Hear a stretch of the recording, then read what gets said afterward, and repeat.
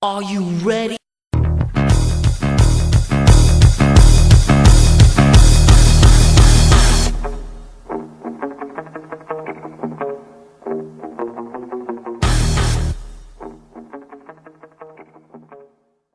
How's it going, everybody? Welcome back into Three Step Drop Podcast. We're back here, episode 3. Very special episode. I'm here joined by a guy that means a lot to me, one of my mentors, former Syracuse quarterback, 2010 to 2013. He's now the head of Quarterback Country Atlanta, private quarterback training down in Atlanta, and my former college quarterback coach at St. Anselm College, Charley Loeb. What's up, Coach? How we doing? Doing good. Just staying cool in the car after a lot of hot quarterback training today, man. Hell yeah, dude. Staying busy, always open. You guys getting back down there. Dude, I appreciate you coming on, man. This is a cool one for me, to everybody listening, just because I guess the best way to start this thing would be to kind of get into I wanted to start off with kind of how I ended up at St. A's. If you remember that day, I don't know if too many people know the story of when I came up and visited you and Coach Heff. So, if you remember, I got up there just to kind of show people, the bond that we kind of made on that first day. I went up there, snow on the ground. I think we had no students on campus. Went up there, talked to Coach Adam, and then was introduced to Coach Heffernan, who's now the head coach up at St. Scholastica in Minnesota. But he was our offensive coordinator at the time. So met with you. We went up, didn't go in a single academic building. I don't think we saw a single dorm. We went into the coffee shop, picked up some burgers, and went back down to the coaches' meetings. We ended up sitting – I remember we sat in the back. It was, kind of a dark, typical assistant coach office. We sat back there for, I think, an hour and a half and just talked football. And, without ever having seen an academic building or seen the cafeteria, after everything that I built at Merrimack, it was like, this is a guy that I want to be around. I'd never met anybody really ever that had loved football as much as me. And then, our two personalities clashed up at St. A's, and, it was a fit for better or worse. It was an awesome time that we had together, but, pumped to have you on here. Yeah, man, I think I remember that day really well. And I think, especially when you get to the quarterback position, it's always guys that are just motivated with like this obsessive behavioral pattern, which you see in a lot of sports with guys that are really chasing greatness. And I think quarterback is such a complicated position, and there's so many different levels to it, from physical, mental, to leadership, spiritual. And like, you got to be really well rounded in all of them. It's like the only way you can do that is through hours and hours of dedicated and obsessive training. Like, that's what it comes down to if you want to be great at anything, but in particular quarterbacking. I mean, you do all that work, and now you're just keeping up with the Joneses. What are you going to do to push yourself above everybody else? And yeah, God forbid you put two of those guys in the same room, man. You're never going to leave without talking football for 10 hours. Yeah, it was awesome. And that was kind of the beginning of our. We went up there. We were there together for 2 years, but you kind of talked about it. That was actually kind of something that I wanted to hit on early. When people think about quarterback, and people are always, people love the couch quarterback. You look on Twitter after, a guy like Carson Wentz will go out and, might throw 2 picks, and you'll see everybody, guys a bomb, guys this. To the people out there listening that have never stood 5 yards behind the center, what is the hardest thing about playing the quarterback position that people would never think of? I think I was talking with somebody recently. We were talking baseball, actually. They were saying that the average, you're the best Major League Baseball prospect coming out of high school, you're going to spend on average 5 years in the minor league. That's the very best. So you're 18 years old to 23 years old or so, you'll be in the majors. They said catchers, however, if you're the very best catcher prospect in minor league baseball, it takes on average 8 years. So you come out at 18, you're 26 years old, and you've been through, the ranks, and you're 26-year-old rookie now, just hitting the majors, and you still have But it's amazing. That's not the end of the growing process, right? You're still just a rookie, man. You got so much to learn. And well, that's because so much of that position is you're managing a game, right? You're calling pitches, you're vetoing pitches. You have this relationship, this nonverbal relationship with your pitcher, 6 feet away from you, and like there's so many nuances there. And you got to be smart, you got to be athletic, you got to be reactive. Well, do all of that, but there's 300-pound men chasing you, trying to hit you, and it's such a dynamic setting where you have 3 to 4 seconds of just chaos, and you're managing this game. You're using physical and mental attributes, and it changes every single week, with your opponent. And you got to just wipe the slate clean and be able to create new reactionary patterns, and new, non-cognitive responses to just crazy things happening around you. So, like, man, how do you have to be such a special individual to be able to process that information, and then without any hitch, without any delay, go and put it into play on the game field, man. It's such a special person that can do all of that. And then, like you said, be able to come out with the results and making big plays and championship plays in crunch time situations. So, it's so unique in that regard, I think. Yeah, it's the best. I mean, it's something that I've just loved since I was little. Just, everything about quarterback is so, I mean, even something as little as, and people take it for granted, you toss on a guy's highlight film, 5 minutes of a highlight film, even something as little as, people won't pick up on it, but, he moves a 3/4 of a foot to the right, and then the ball's out immediately. So you don't really think about that move, but, without that pocket movement, he's getting bumped in the back by his left tackle and stuff like that just goes so unnoticed that, for guys like you and me, that's what you spend an hour of, indie time during practice. You're working these things, and it's, still probably not going to go how you want because it's the least black and white position in all of sports, it feels like. Yeah, I think, one of the reasons why I'm not working in college level or, organizational level football. I'm doing private quarterback training. I really want to take a deep dive further and further into the position and the nuances. And you think any subject, and then go and try to immerse yourself in it, to really find out how little you actually know, regardless of your personal experience or whatnot. So it's been really enlightening and really just eye-opening getting into this world where, like, I'm not the guy creating scheme. I'm not recruiting guys. I'm coaching the techniques of the position to whoever. It could be a Pop Warner kid. It could be a college guy that shows up. And how do I make this game simpler for him? How do I make him more efficient in his movement? Right? And these can be very general answers, or they can be very, very nuanced and technical answers. So, like, you want to make sure you have the right answer for the right guy and not overload him and let him be able to play fast and loose. So it's been a really good learning experience for me to be able to keep in country. Yeah, that's been cool. So for the people that don't, so Coach Loeb was up at St. A's with me, and then he ended up leaving the coaching ranks, like he said, to go down to Georgia and kind of running his own private quarterback training. I know guys like Daniel Jones was a first-round pick last year. He was working with Quarterback Country. And, it's a lot of it's rhythm, footwork, drops, a lot of more technical stuff, like you said. One of the things that, we talked about briefly, but so your mentor, I know you've given him a lot of credit, Coach Hackett, that he was your quarterback coach and offensive coordinator at Syracuse. Now the offensive coordinator for Aaron Rodgers up in Green Bay. He was there during Jacksonville's little run, probably should have beaten us up in New England.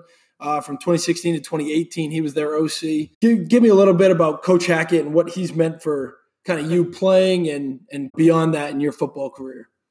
More than anything, I look back at my time with Coach Hackett, and the most impactful thing that he did with me was I've never seen a guy more excited to be on the game field. I've never seen a guy have more energy to go over a 4-3 front in the quarterback classroom. He just brought an unstoppable unstoppable positive energy everywhere you went. And you just wanted to be like him. You wanted to be around him. You wanted the world to just be able to be like, oh, let's operate like this. This is what a champion looks like. This is what somebody that is, whatever situation he's going to be dealt with, is going to make the best of it, right? And that's been the biggest lasting impact from him, more so than any other thing that I've taken away from him. And, on top of that, he's a wealth of football knowledge, just like I talked about earlier. I mean, he's obsessive. He's a smart guy. He's obsessive, and he continues to want to refine his knowledge of the game, wants to continue to understand more about it, and how to fully round out his knowledge, and how, as a coach, I think one element that's so important is it's not what you know, it's what can you get your players to really fully comprehend and play with. Who cares how smart you are as a coach if you can't, express that to your players, or even if you can express it to your players, but it doesn't help them on the game field. Like, what are you doing to help them in that regard? So, he was fantastic at taking some really complicated things, and complicated is relative to, your positions. But, I remember being a young guy coming up and being really confused with 3 down front. And, how do I see this guy? Is he the down guy or is he the down? And he would make these really complicated ideas, somehow very simple for me. So then on game day or practice day, they'd be like, oh, okay, yeah, coach just says this. And sometimes it's some goofy, silly catchphrase, right? Sometimes it's, it's something that catches your eye or attention. I think that's what good coaches do, man. They make it so you don't have to think that hard, and you're able, again, to just kind of relax, play fast, just kind of like you're playing a little bit of recess ball, right? Just go have some fun. Don't overthink this. Let's react to when people are chasing us, but let's play fast, have fun, and be champions. Hell yeah! One of the kind of mixing in with it. So while you were at Syracuse, you're not only your coaches that you were surrounded by, your head coach at the time, also another guy that was with Coach Hackett, Doug Marrone, now the head coach in Jacksonville.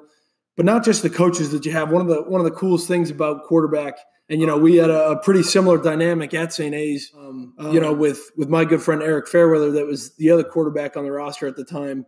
Your roommate while you were at Syracuse, Ryan Nassib, who ended up becoming a 4th-round pick for the New York Giants, had some time in Jacksonville with Coach Marrone. What it was kind of that relationship like with Ryan, coming into each week, having, it's a strange thing, just like a goalie, like a catcher, where one guy is going to come in and play, and, it's his job. But at the same time, you're going to compete your balls off every single day. You're going to come in, you want each other to work hard, and, you want to push him. What was that relationship like for you guys, having been roommates and, playing together at Cuse? I say it all the time to my guys now. You might be the second best high school quarterback in the state, but guess what? You could be on the same team as the best quarterback in the state. So does it make you bad? No. It's just relative to the situation, it is what it is, right? And you can't control those outside variables. All you can do is focus on yourself, get yourself better, compete, be a winner, be a champion. Do everything you can to make yourself the best player, and then fate will take care of the rest. And like you said, if we both have the opportunity to share the room, on quarterback talking about the room, right? Yeah.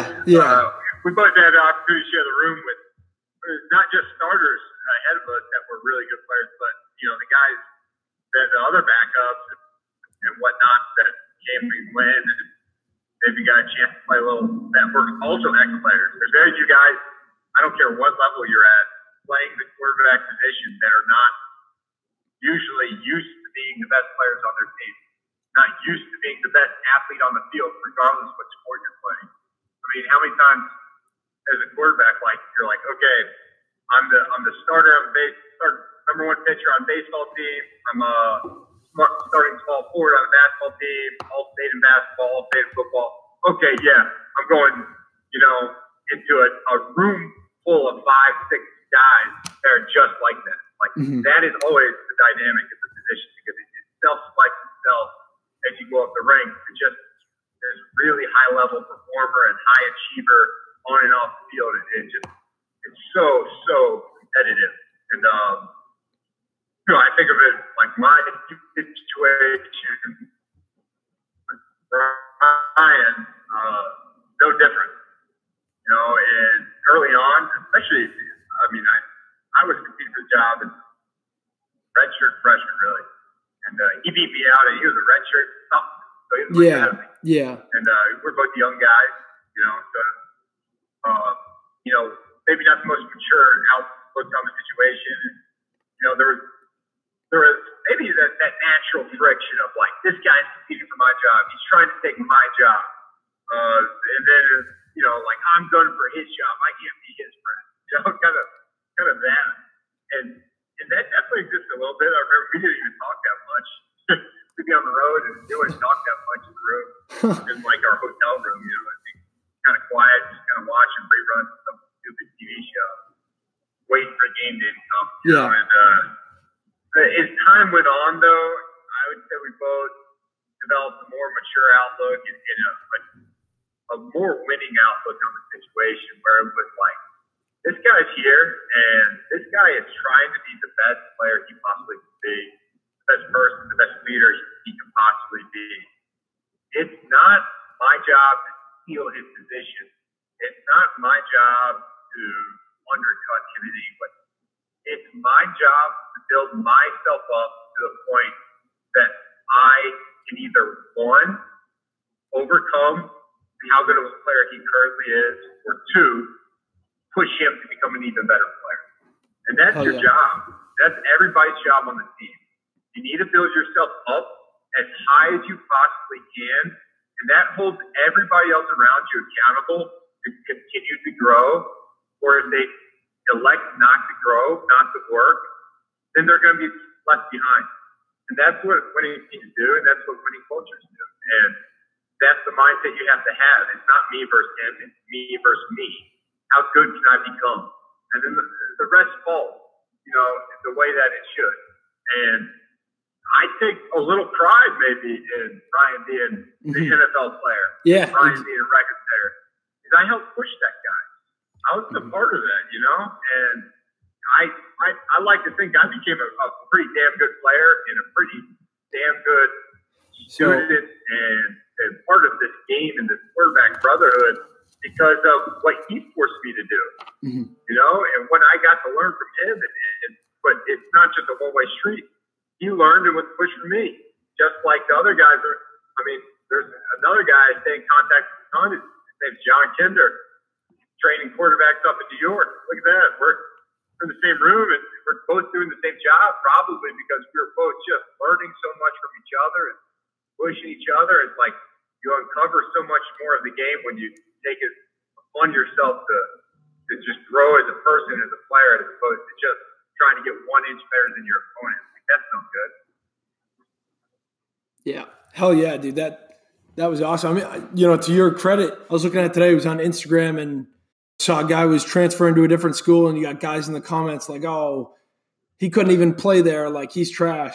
A lot of guys are in that situation, like you said, where guys are pushing each other. 2012, you went out to the Manning Passing Academy. So you get to work with Eli, get to work with Peyton, and you ended up winning that competition. You ended up beating out Aaron Murray, who was an accomplished guy at Georgia in his own right, Matt Barkley, another guy that year over at USC, and Geno Smith. Give me a little story from that weekend and what that was like working down there with those guys and in that environment. So Manning Passing Academy, got a long relationship with. Peyton Manning's my all-time diehard number one. No offense, Tom Brady fan. Tom Brady's fantastic, right? Probably the greatest of all time, and in many regards, and longevity being one of them. Just being able to play at such a high level and continue to develop as a player, even at an older age. But like Manning, I grew up a UT fan, and I'm just a diehard. So from I think the age of 7th grade, I went to the Manning Passing Academy as a camper, and then once I got to Syracuse, the first couple of years, it's the summer workouts or whatever up there during the summer, and I forget how it came about, but start learning and thinking hey, college guys can go coach down at the Manning Passing Academy, right? Yep. So it's there's coaches at the Manning Passing Academy. There are a lot of guys like me. They're like private quarterback coaches, or maybe they're quarterback coaches at the school, high school or college, or even the pros. And then there's 20-ish college quarterbacks there. And I found a way kind of to get myself in there for 2 years as a college player to be a counselor there. And awesome time. Just top-notch people. The Manning, number one. Number two, everyone involved in that organization that's running it and participating in it. You won't get to a better room of men than you will when you're at the Manning Passing Academy sitting around, your pre-practice meeting in terms of you got all the coaches there reviewing how we're going to attack today, and the wealth of knowledge there is incredible, but also just the level of high value characters in there is even higher. So anyways, the 2 years there as a college counselor are awesome. It's long days of coaching up high school guys, really, for the most part, from all over the country, all over the world, with you guys from places you didn't know they played football in. And just a lot of fun. And so they always have that aired out competition where more or less they just put targets on golf carts, and it's a little bit of a high pressure situation. They hold it at Nickel State, and they fill the stands up with locals and parents and campers. Oh, hell yeah. They put you out there hoping that you can hit some targets and make some impressive throws. And I did it the first year. I think I did okay. I think a kid from Harvard, his name was Collier Winters. Collier Winters from Harvard won it the first year I was there. Wow. Great guy. And then, again, so David versus Goliath. He's a little 5'10" guy, 5'11" guy at Harvard. Those guys, those SEC country guys, don't even know Harvard got a football team. He goes out there, kills it. I think he hits every target, doesn't miss. He's a champion. They put him up on the shoulders like Rudy, man. And then, basically the next year I went in, and I'm kind of David versus Goliath again. Dude, who the hell am I? It's a backup quarterback in Syracuse, but at least I was taller. But I'm left-handed, which is weird. But yeah, I just went out and hit the target. Just slinging it. Day, you got to win the. Basically, what you win is a cool picture with the Manning family. And, it was a fun experience.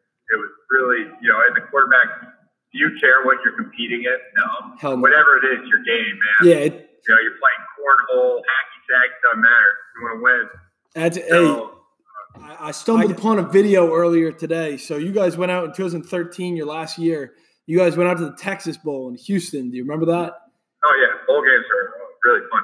So you went out to – speaking of wanting to win at anything, we're the same way, whether it's Madden or, beer pong or you're playing cornhole, it doesn't matter. You're going for the win.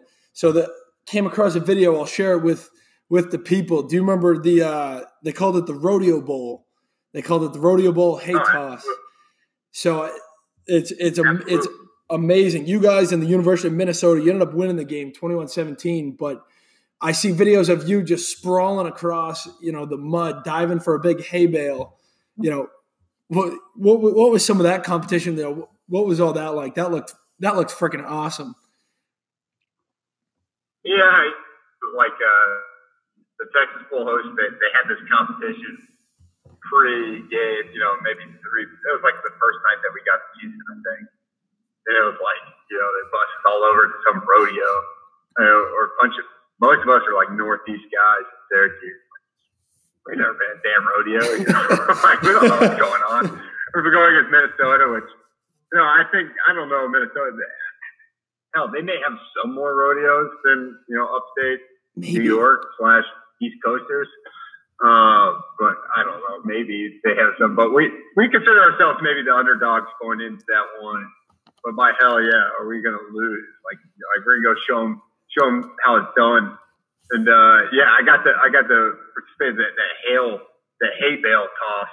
I don't know if that really goes on rodeos. I wanted to ride the bull, but that wasn't there. That would have been an absolute option. Would have been an absolute time. But we won. Yeah, I think we swept them. In fact, I'm fairly positive we beat them in every competition. So I think there was like seven competitions. That was awesome. That's hilarious. I'll share that video. I'll send that over to you. I was dying laughing when I found that earlier. You gotta win, man. You can't give them an inch. Everything you do. Hell yeah, everything. So ready? You said it. Lefty quarterback. A lot of weight is on the shoulders of Tua Tagovailoa as he comes in the league, not only as the centerpiece of the Miami Dolphins organization, but as essentially the last savior of the lefty quarterback fraternity. As a member of that lefty quarterback family, there hasn't been a single guy since Kellen Moore in 2017. What's going on? Where's the lack of lefties at this point? I mean, it's crazy. Well, you hear a lot of reasons. I feel like a lot of them are bad reasons. I think the number one reason, honestly, is just you got a guy that's a rotational athlete that can kind of throw a ball any good. You put him in baseball, right?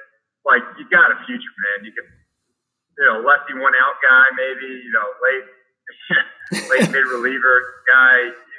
Like there's always value in some sort of lefty pitcher. I gotta think that's got to be a huge part of it. In terms of why you don't see them playing more quarterback. Like, even with that being said, I don't know what's the population, 10% of the population throws left-handed, right? Even if you said, okay, baseball's gobbling most of them up, you would still think you would see 5% or so in the NFL, or half of that population being demonstrated. And I don't really know. It's an interesting question. Like, the field is symmetrical. I know there's the construction of, your left tackle on your blind side, and, your right tackle and right guard, maybe they're more of your run side, and your defense is structured to have that pass rush disruptor on the blind side. But the thing is, like, as a quarterback, too, like, defensive lines don't care, man. They want a guy that's disruptive on the pass rush on the front and back side, right? Mm-hmm. So, like, I don't really buy that reasoning. The lefties definitely make the drills look worse because you got all the righties, like when you got like the full quarterbacks all lined up, and they're all doing everything symmetrical, like, synchronized swimmers. And you got the one lefty over there doing everything backwards. Like, what are you doing, guy? That's why it was kind of funny when you would like teach the drills, because like we were an all righty quarterback room, and you're like, all right, we're going to do this drill. We're going to go 3 and climb in the pocket, and you display it a completely opposite way. It's like, oh, sweet, going after that. So, you know what? I would say two things to that. One, and maybe there's a little reason here. One, I've had to really learn to do things well right-handed, at least in terms of footwork. Yeah. So all the drops, all the movements, I demonstrate more often than not right-handed. Oh yeah, yeah. You had learned a nice little 3-step by the end. Yeah, I would say I almost feel better doing it right-handed now. A lot of the movement stuff.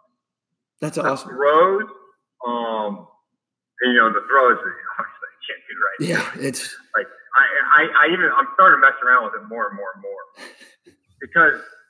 And you hear about lefties, and you see lefties in I think the general takeaway, even in baseball, even in pitchers too, there's always like a little bit of a lefties are, no matter how talented they are, it's like, that looks a little bit different than I'm used to, right? Yeah, it spins a little. Like off-speed pitchers in baseball, and, all the lefty funk, man. And I think part of it probably has to do with there's such a big mirroring connection with what you see. So you see a right-hander do it. It's very easy, like a righty observing a righty. It's very easy for him to see your left foot move, and then for him to move his left foot.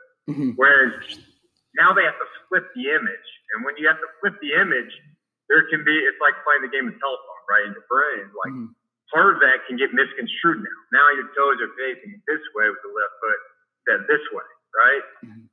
Something's just a little bit left in translation. So I think that could be a part of it.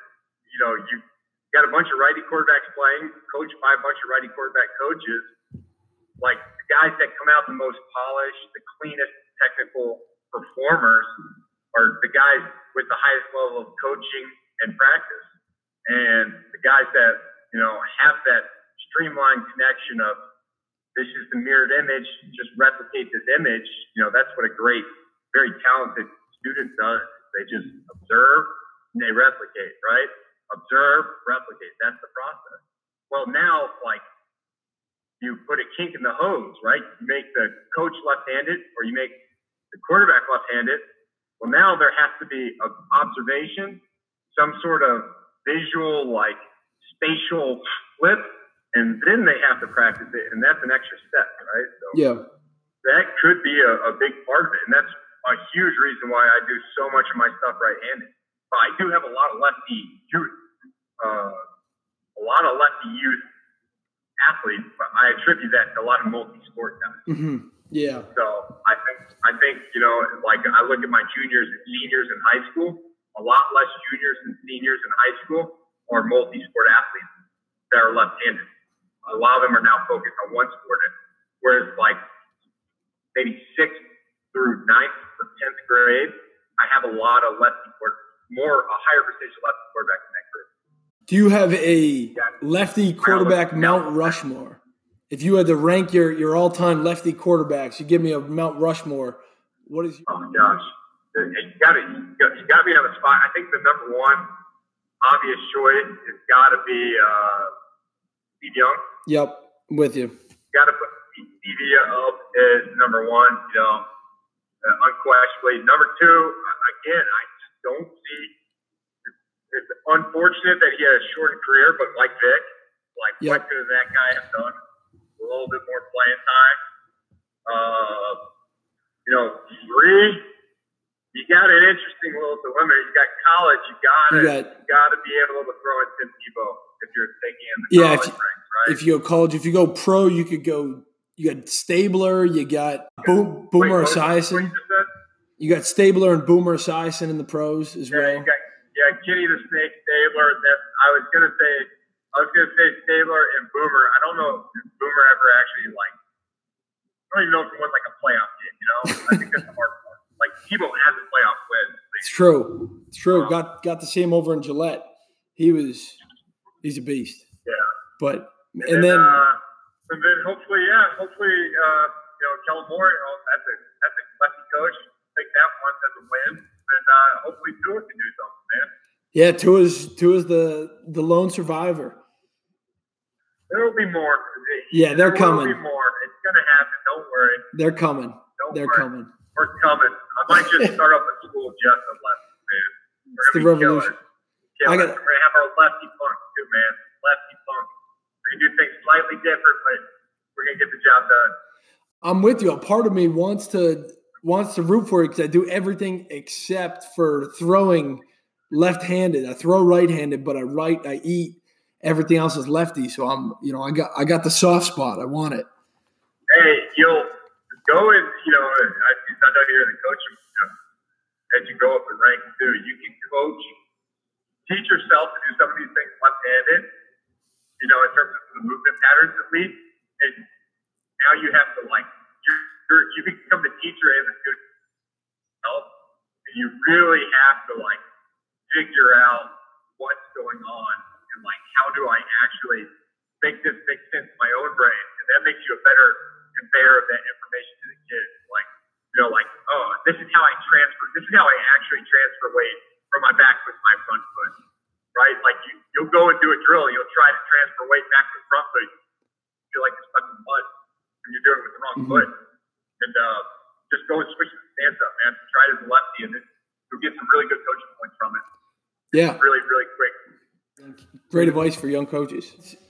So at this point, a nearly borderline consensus best game of all time, NCAA 14.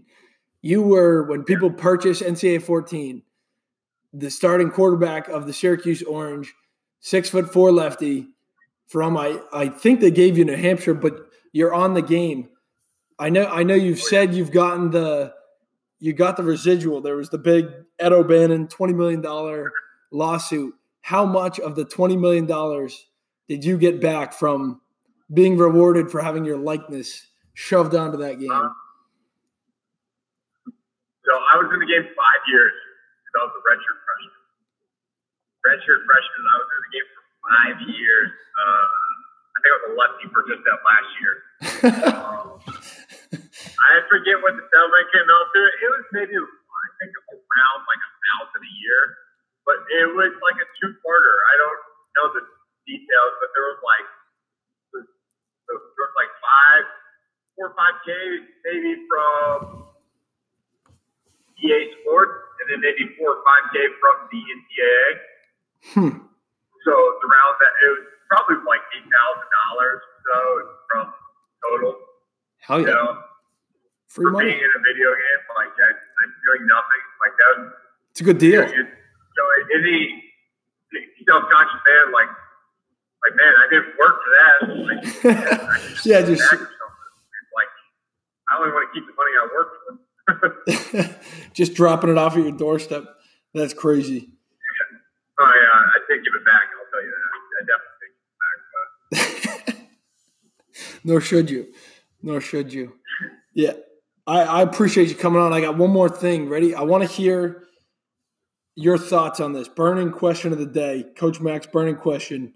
If you can only order 3 appetizers for the rest of your life, what are the 3 appetizers you would order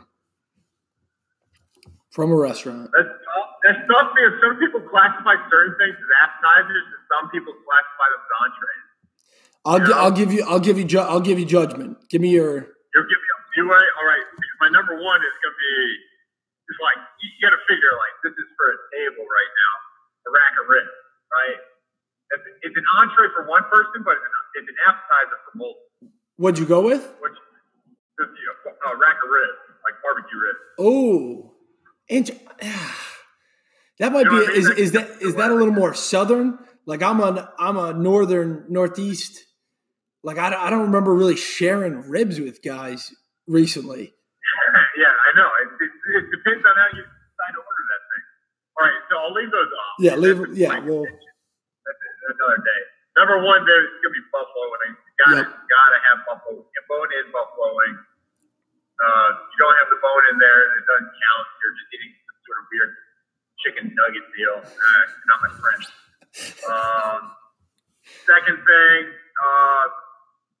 a great nacho, like a great loaded nacho deal. It's got to be heavy on the jalapenos and hot.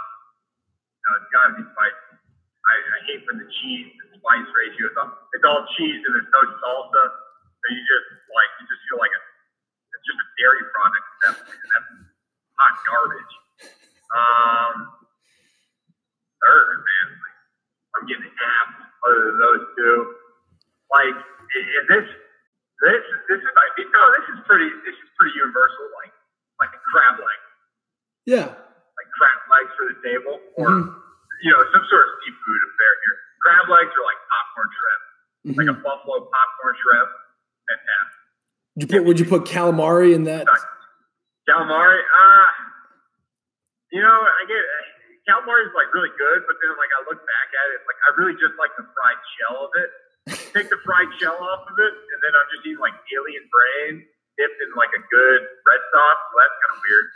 So I'm gonna just stick with popcorn shrimp or crab leg. I love it. My opinion. I love it. Buffalo wings, loaded nachos, popcorn shrimp. Hell yeah. Yeah, like you're not gonna be mad if you sat down at that table, like you were late to the party, you like flipped around, like, oh, what appetizer you got? You see those on the table, you're gonna be pretty fired up. Like if you're got I got kale and spinach dip, like oh, cool. Like I'm so fired up for this. Like no, let's get out of here. Like a good guac would be good, but it's still not like over the top. Like guac, yeah, I can buy that from the grocery store. I know you never want to cheap on you don't want to cheap on the appetizer. That's when you set the tone for the meal. Yeah, and sometimes I'm a big culprit. I'm just going way too hard and fast on the apps. I go so hard and fast on the abs because there's also like, you're hungry. That's your point of highest hunger, right when the abs come out. Mm-hmm. And that's when the animal instinct in every man comes out and woman, where I need to feed myself to survive. So if there's 12 wings, and there's 4 of you out there, like you're trying to eat 6 of those. You're not trying to eat your 4. You're trying to get 6 to 8 of those wings, get to all the other participants in this game, right? You feed the machine. So I'll go so hard on the abs though that by the time the entree comes, I fizzled out. Don't eat my fajita or something. Take it to go. Take it to go. I love it. All right, Coach, I appreciate you getting on. Good luck tonight's session. Got another session tonight. I appreciate you coming on, man. This has been awesome. Appreciate you, buddy, and take care. Tell everybody hello from me in the St. A's country, and I hope everything's good and safe for your family. That football year comes around, and then we all get to go and get after it. Hell yeah, man. All right, well, I love you. I appreciate you coming on, man. And we will talk to you. Thank you so much, Charley Loeb, for coming on 3-Step Drop Podcast. Follow us Instagram, Twitter, 3-Step Pod. For more information is Charley Loeb. We're signing out. See you, Coach. See you, buddy.